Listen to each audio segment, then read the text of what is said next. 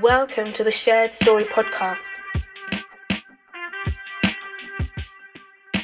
a space that explores the intersection between creativity and spirituality.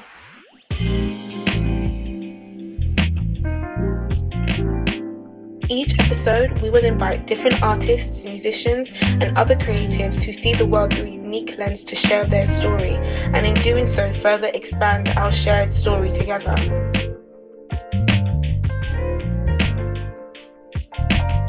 We seek to enrich and broaden horizons through learning and listening to one another. So this week we have Dave Harder from Ottawa with us, and I was going to give Dave a few moments to introduce himself. Hey guys, great to be with you. Thanks for having me join you. From Ottawa, hanging out here. Beautiful, sunny, hot, humid day. I love the idea of stories and storytelling. Host in Ottawa what we call Story Night, and getting a number of local artists, centering artists, marginalized voices, really wanting to share the stories that are going on in our neighborhood, in our city. And I'm a huge neighborhood guy. So story and neighborhood art would kind of be the three things that I love. I work with Parish Collective Canada on their leadership team, really trying to help individuals, business, nonprofits really pivot towards place and find just the redemptive edge on what's happening within your neighborhood and how do you participate and join in with which is the work of good that's happening in our communities. But I'd love for you to kind of just share a little bit about like what some of the expressions of creativity look like in your community and how you work to facilitate and create space for art and creativity in your world, your space. Yeah, really, we stumbled on the idea a little bit. I have been was a pastor for over 20 years and resigned from that and really wanting to discover kind of what's next for me. How do we join in this amazing movement called Love of Neighbor that I think is such a radical idea without the hierarchical, institutional belief system structures that keep the ins and outs. And if you believe this belief system, you're in, and if you don't, you're out. Or if you come into our church building, we'll welcome you, but then how do you meet others who don't participate in your church space? And so there were just these rigid kind of barriers around what it meant to engage in a spiritual community.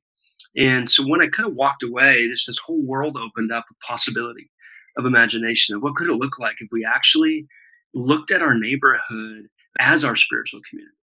And looked at the people that I'm engaging with in my neighborhood as a church family, a spiritual community. And so just my ins and outs, that dualism kind of shifted to this more holistic approach. And we, at the same time, ended up going on tour to 11 different cities, Ontario. And then we went to Montreal, and we called it the Story Night Tour. And so there was Sonia Gibbs, who you know and have collaborated with. There was Heather Beamish, who's one of my favorite spoken word poets, Drew Brown, who's just a fantastic singer-songwriter. So we brought in these amazing musicians and artists. We'd show up in a local community and we'd hear their local stories. So we'd bring the art, they'd bring the stories. There's just this amazing kind of understanding and growing around what could it be if we actually did this in my neighborhood on the ongoing. So this was like a one-off. Let's go in, let's do something fun in a neighborhood, and then we do it in Windsor, and then we go to London, and then we go to Hamilton, and we just met such amazing people. But in doing Ottawa, packed out one of my favorite coffee shops, just such a night, electricity and beauty and hope and the stories of good. And then so many came up to me at that night and said, "Hey, is there anything else? When are you doing this again? When's the next one?" And we hadn't even considered that question. So that we left that night going, maybe we should do this on the ongoing in Ottawa. So that kind of started us doing story nights in Ottawa. We do it monthly in my neighborhood. And we get local artists, most really trying to highlight people of color. Equity really matters. We want to pay well. So we don't get paid, but we pay the artists. So all the grant money we get goes to local artists. And then we want to hear stories from our neighborhood, stories of lament, of pain, of loss, of hope, of joy, of imagination. And I find when story and art collide, it creates this beautiful community opportunity. That's awesome, man. I love that story and art colliding. Yeah. Wow. Definitely. I'm curious, like, how has this pandemic? Well, I mean, we can tackle on. I was thinking we could tackle some of the civil rights things going on, but first, before that, how has the pandemic? How has that affected what you guys are doing with that? Yeah, I think it definitely messed us up at the start. We're like, oh my gosh, you have this momentum, you have dates booked, you have artists booked. And the coffee shop that we are at, which I'm going to give a huge plug for, Arlington 5, it is a business done different and really, really trying to be a safe space, an inclusive space, a space where anyone can walk in and feel that they're part of the table, that they're welcome, that they're included. And so that's where we host story nights. And we just were talking with them, and they said, you know what, why don't you just use our Instagram page and let's just continue. The artists are booked. Let's do Insta Live. So that's what we did. And it was great because you have people who couldn't come to a night chiming in. You have people, we had Sonia, we had Drew Brown, we had artists from other cities who can now participate because it's online. So it did allow us to do a little bit of more creative things, have artists that are friends of ours that we would get to invite in and highlight. But something that I think has been really important is lots of people have been kind of sitting back and waiting for this new normal, or they've been doing business as always. And I think what we did is we paused long enough to go, what could different look like? And we sat down with Jesse, who's the owner of Arlington 5, who really said the way we were doing business before didn't work anyways. And COVID has given us this moment to reconsider the systems, the models. When money becomes a bottom line, it drives a business in a way that I don't think is healthy and good. Capitalism is not the best way, I think, to do, business, where money becomes the bottom line. And what if relational equity was the bottom line? What if community was a bottom line? So what would shift if we actually placed value on these things that we say we love, but at the end of the day, all we want is dollars? So it's allowed some really important conversations to emerge. So even their business has shifted significantly to where it's become kind of a kitchen that now is making really good food to those in the margins. And so they want equitable food for everyone. So it's a really cool model that's emerging within what they're doing. So yeah, we're kind of part of that story. That's really cool. I feel like, I think businesses right now are slowly coming back, but I think that, a lot of it, there's sort of been just this rush to like reopen and make a bunch of money and even like I'm a freelance musician and producer myself. And so I felt all of that, but there's a moment of realization when you're like, we're all suffering in some way because of this pandemic. And like, rather than worrying about our own individual plight, why not worry about the collective plight and how the least of these is doing. So I think, yeah, that's awesome that you're, partnered with a business that has some of that same vision. Because it's not really common to see that. No, it's so true. Everyone's just trying to get back to what they were always doing. And like what you always do, what we were always doing wasn't the best. Getting back to normal, I don't think is the best idea. I think this moment is causing us to rethink and reconsider the systemic ways, the ways that business was harming and hurting when money and power is the driving narrative. And I think there's another narrative. No, definitely.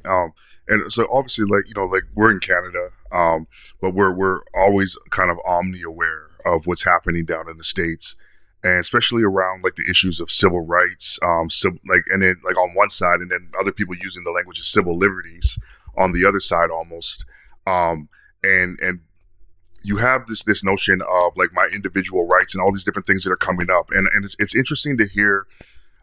Like your take on how businesses, like our businesses are reimagining. But then you have this this narrative, I mean, prior to what happened with George Floyd and the protests that came out of that. Well, the protests that were happening were literally people holding up signs saying, "I want a haircut. We want to go back to normal. We want to go back to the way that it was." And it was interesting that the people holding those signs were the ones that benefited from normal, or at least they thought they benefited 100%. from normal. Yes. And yes. those that are beginning to Yes. reimagine what the world could be like going forward.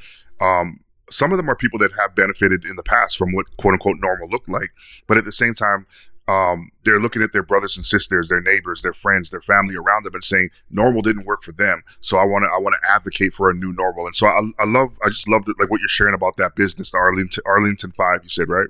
Arlington 5. Yeah. And I wonder, Yeah. I just wonder, like, what would be some ways that, like, going forward in the future, that we could actually begin to kind of create, like almost like a collaborative kind of project going forward to say, here's some new ways that we can reimagine business together, and then also, but do it as a networked thing, because I think it's like one of those things that if we're going to reimagine the way our economics are going to work for us, then we also need to reimagine the way that we in a sense market, like all the things that kind of accompany this kind of capitalistic way of thinking, need to be reimagined as well into kind of community shaped, community formed marketing campaigns in a sense. And so I guess I'm just kind of curious that, like, as you're imagining like those ways forward, especially sitting down with people and imagining, what are some of those things that you guys are thinking of about expanding beyond like your neighborhood, but into ways that could actually be effective and collaborative with other people, like throughout Canada, throughout America, throughout the world, if we're dreaming really big?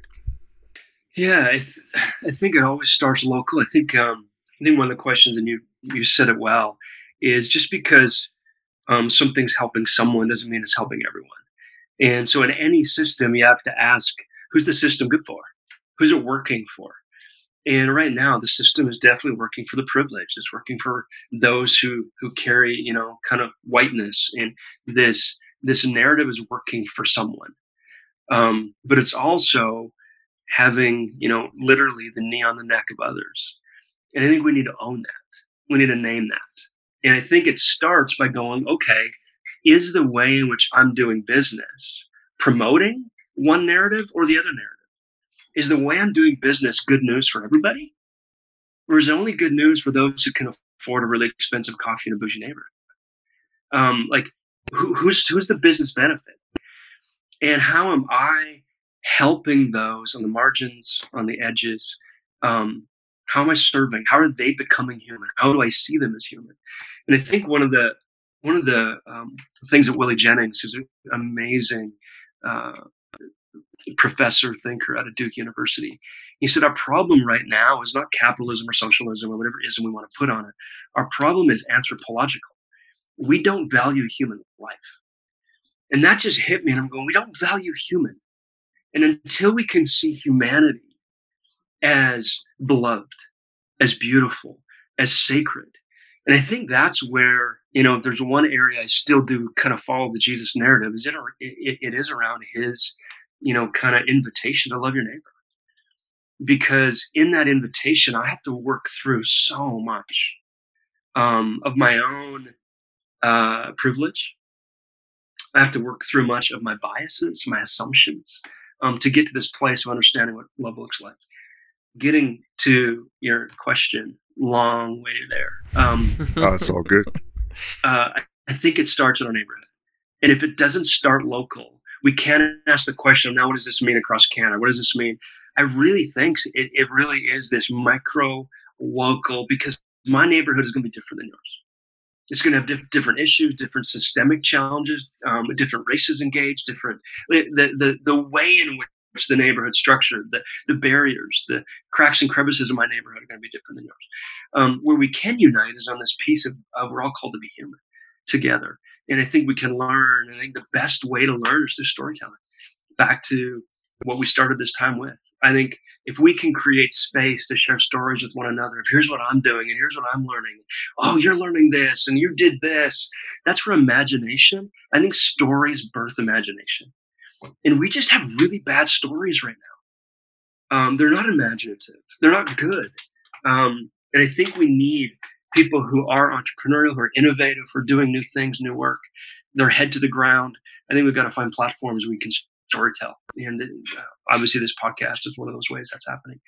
Story night is another way that that's happening. I'm curious, like, was there a particular person or movement that sort of inspired you to begin these story nights? Like, was there sort of a blueprint from something else existing, or was it something that you, along with others, kind of came up with together? I love this question because I get to brag on one of my favorite people in the world is Rendell Ajay. He is in Toronto, Scarborough specifically, and he does an arts community called Rise Edit. If you out there do not know Rise Edit, go follow them on Instagram, get on their socials. What he has done is brilliant. And again, how he started is really coming out of a pretty rough background, rough narrative himself, wanting to provide a space for younger people to feel that they could come in and share their art in a safe space.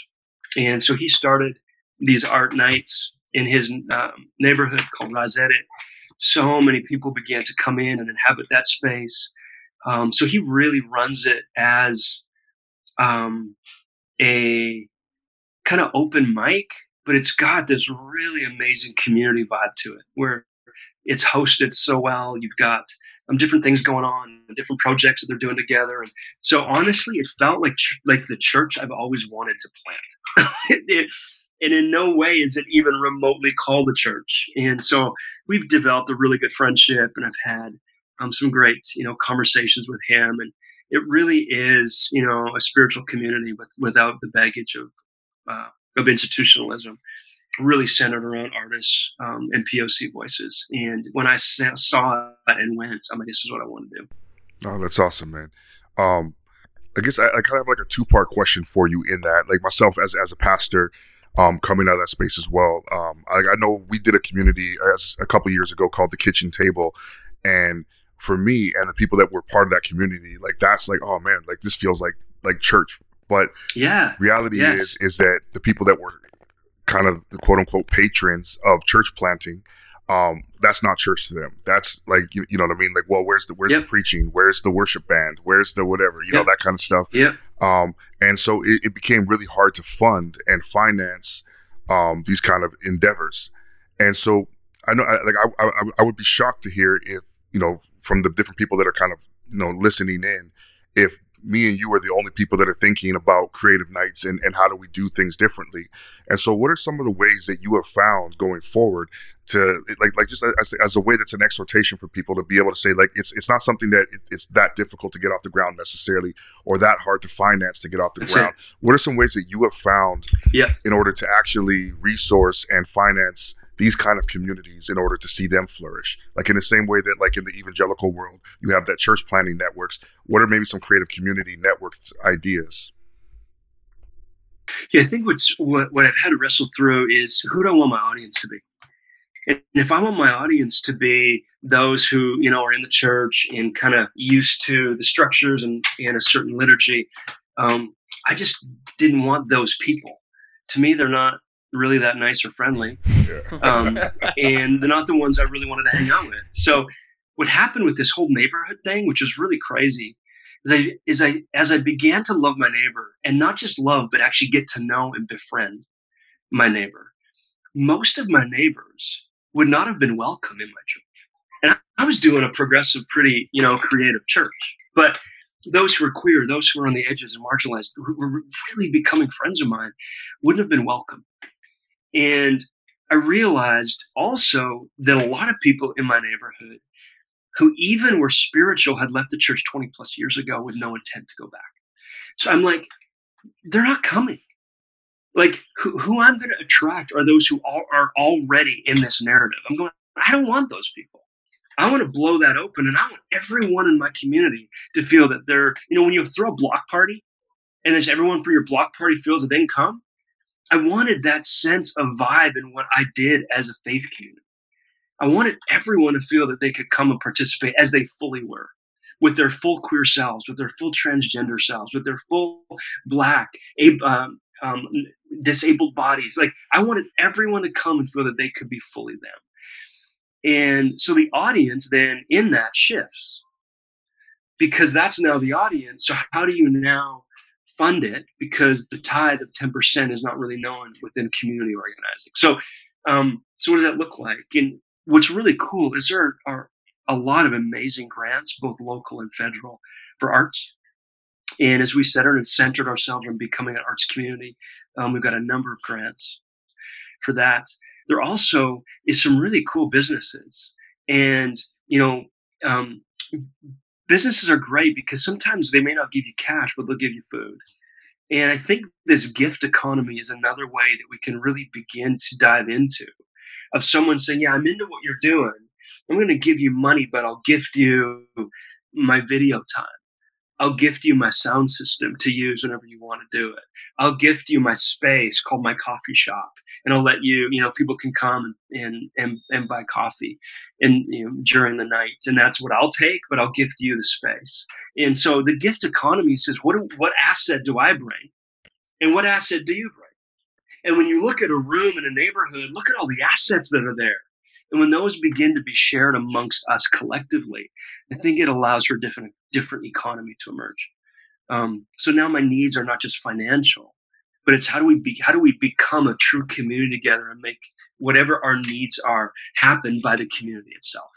And I think Rendell is doing that really well. I think that's cool too, because it ties in with getting to know your neighbors too. You can't receive help from someone that you don't know. I mean, sometimes people are randomly charitable, but I think it ties in with building a community and how can we provide for each other. And you can't really form that unless you're getting to know people and building. That's so true. It all kind of ties in and recirculates back to itself. That's it. And I don't know the numbers, Carl. You may know this better. A white dollar doesn't stay in the neighborhood for more than a second. It's completely gone. In these Black communities, a dollar circulates. I don't know how long it stays in a neighborhood, but it's a long time. And I think there's lots that we can learn as we come out of whiteness on what neighborhood is, when neighborhood supports one another. And if we can invest our dollars locally and invest our dollars into those who are doing the work of anti-racism, the work of justice, the work of equity, I think our dollars are going to stay longer in our communities. And when dollars stay longer in our communities, it helps the community. So yeah, in this moment, yes, of course it's easy to buy everything on Amazon. Why do we need to buy things? Again, those are tensions. It's easy. It shows up at my door.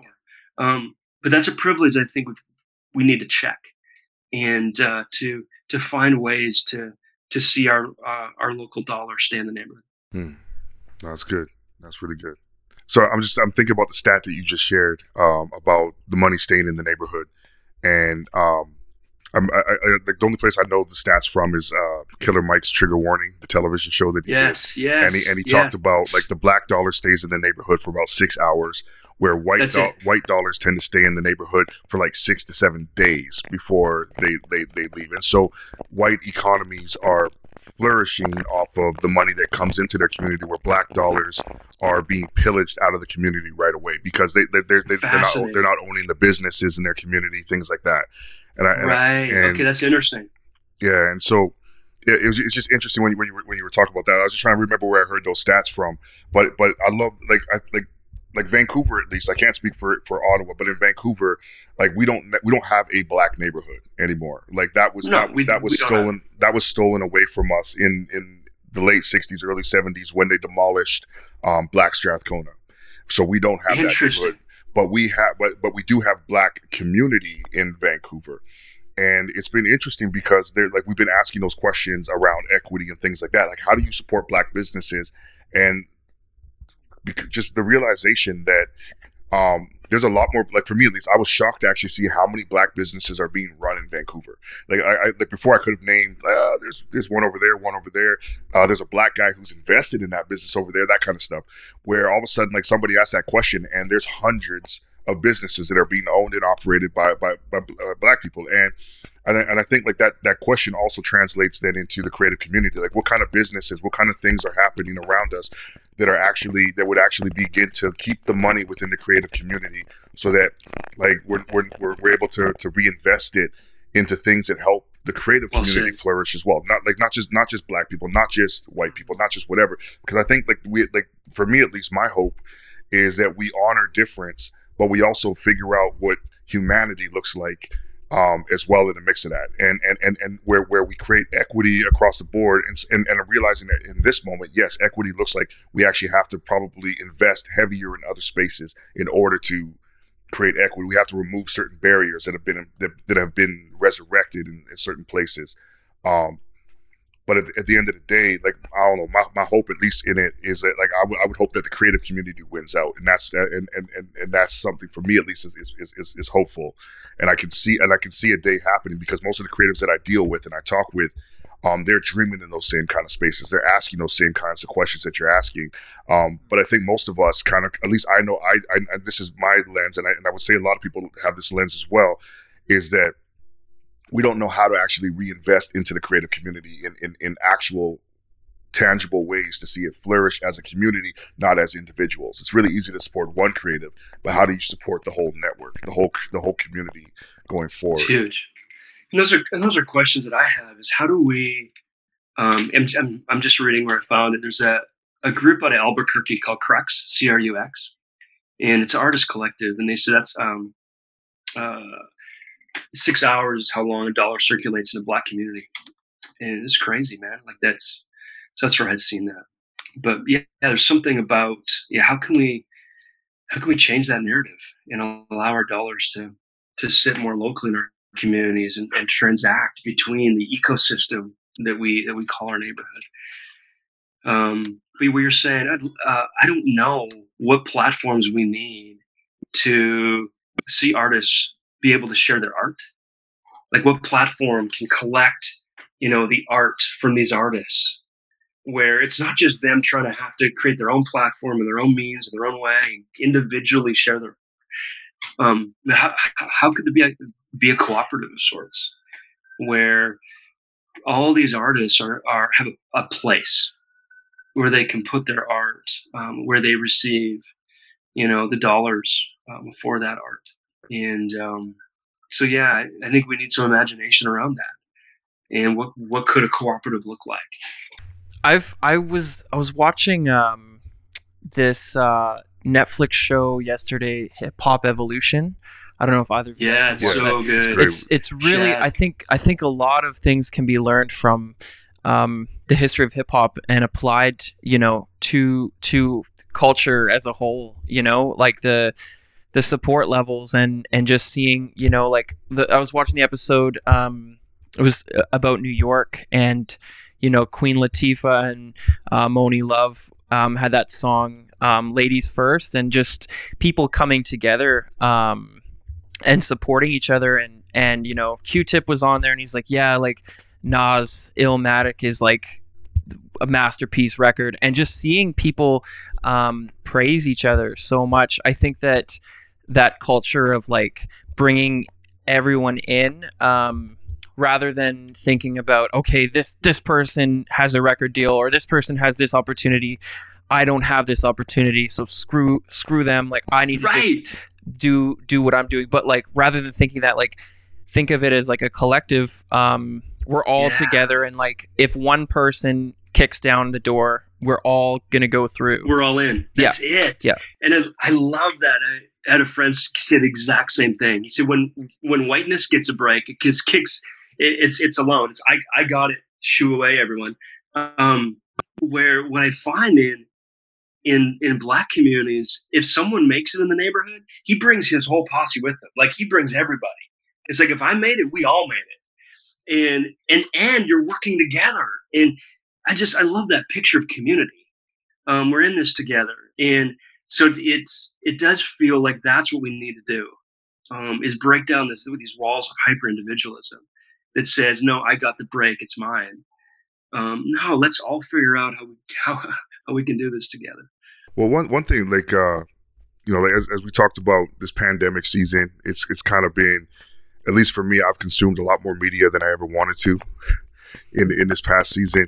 And so maybe like over these past few months, man, like, what have been some things that you have been watching, listening to, that have been like inspiring you in this last season, man?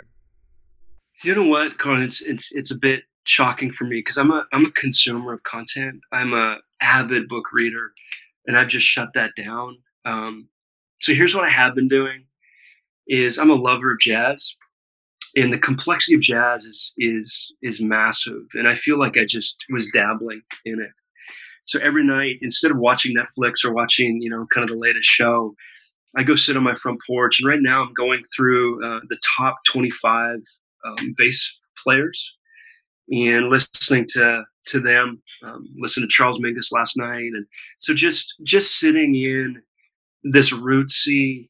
There's just so much life lessons that jazz can teach us, and so I've just been sitting in that and kind of shutting off the consuming. I need to listen in, take more.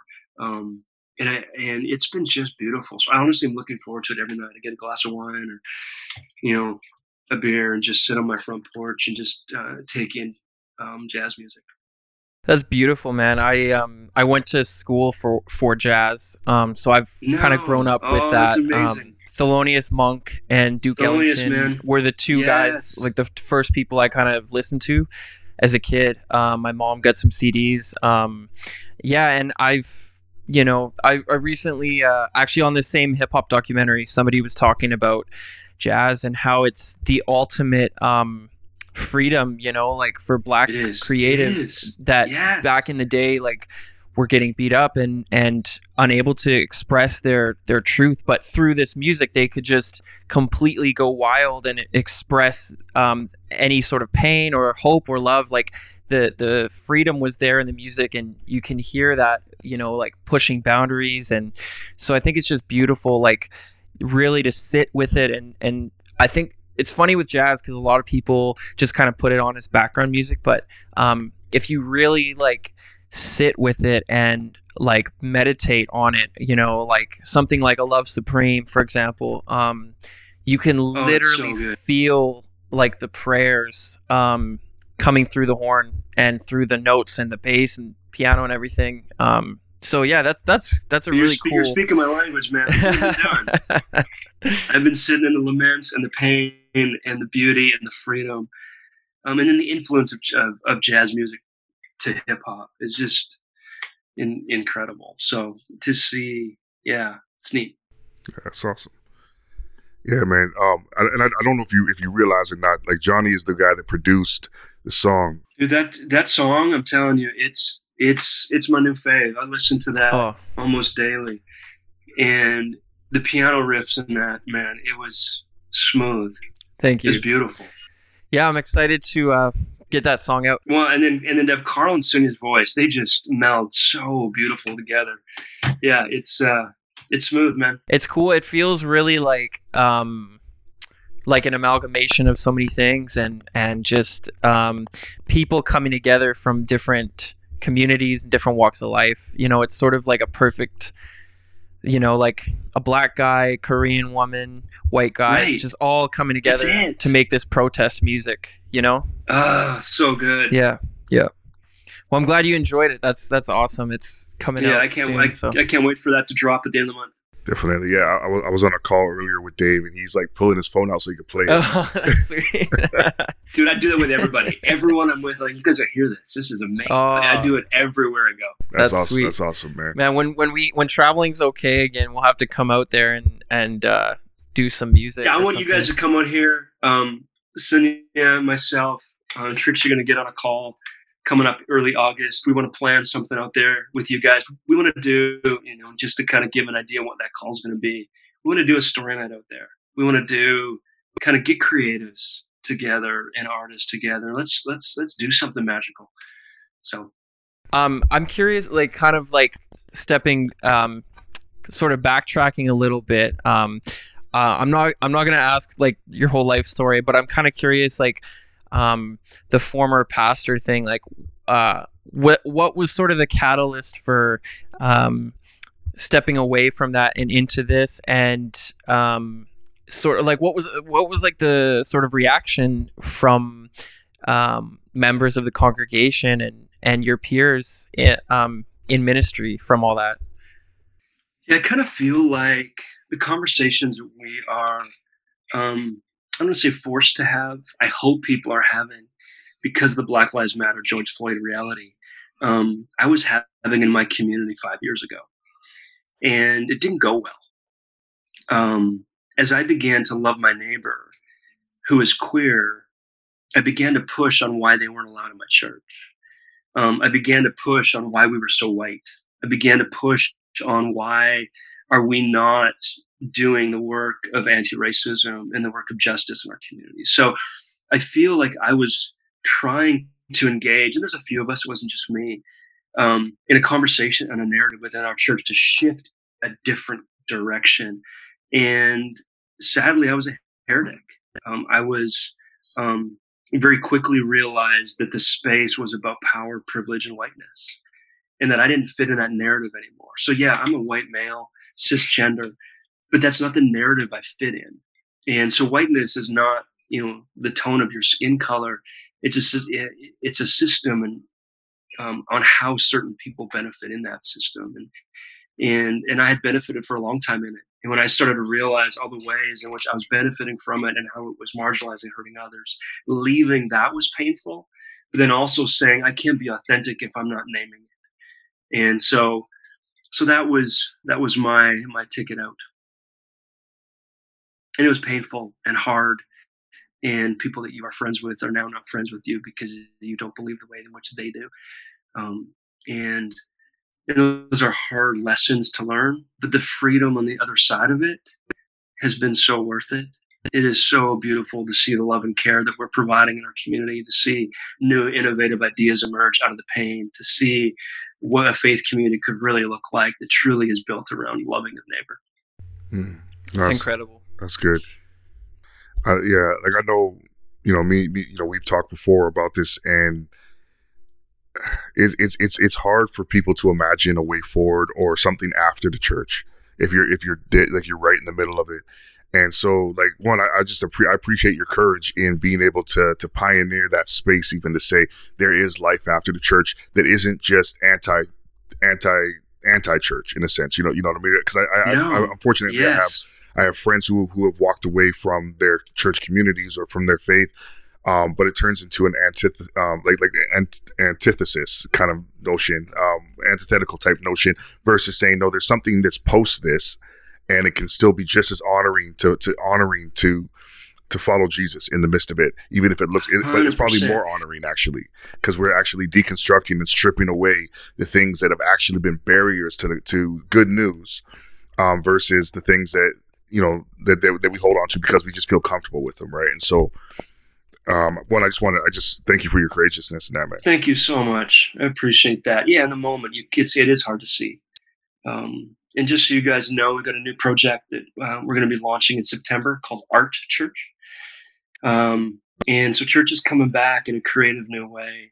And the people that we have involved at kind of the center of the leadership team of that are a bunch of local Ottawa artists. And here's what's not replaced church, or the thing that church has done that hasn't been replaced culturally, is this thing about community. If I go to yoga, I go as an individual. If I go to the gym, I go as an individual. If I go to a coffee shop, I go as an individual.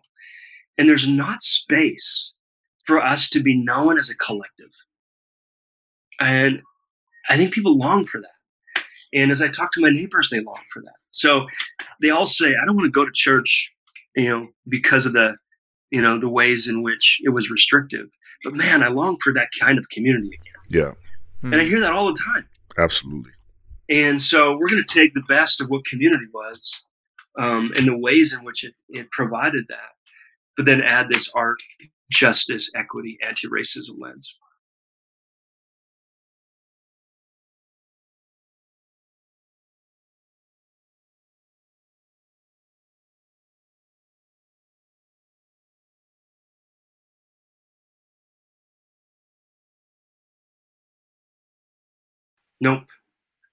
Nope, they don't.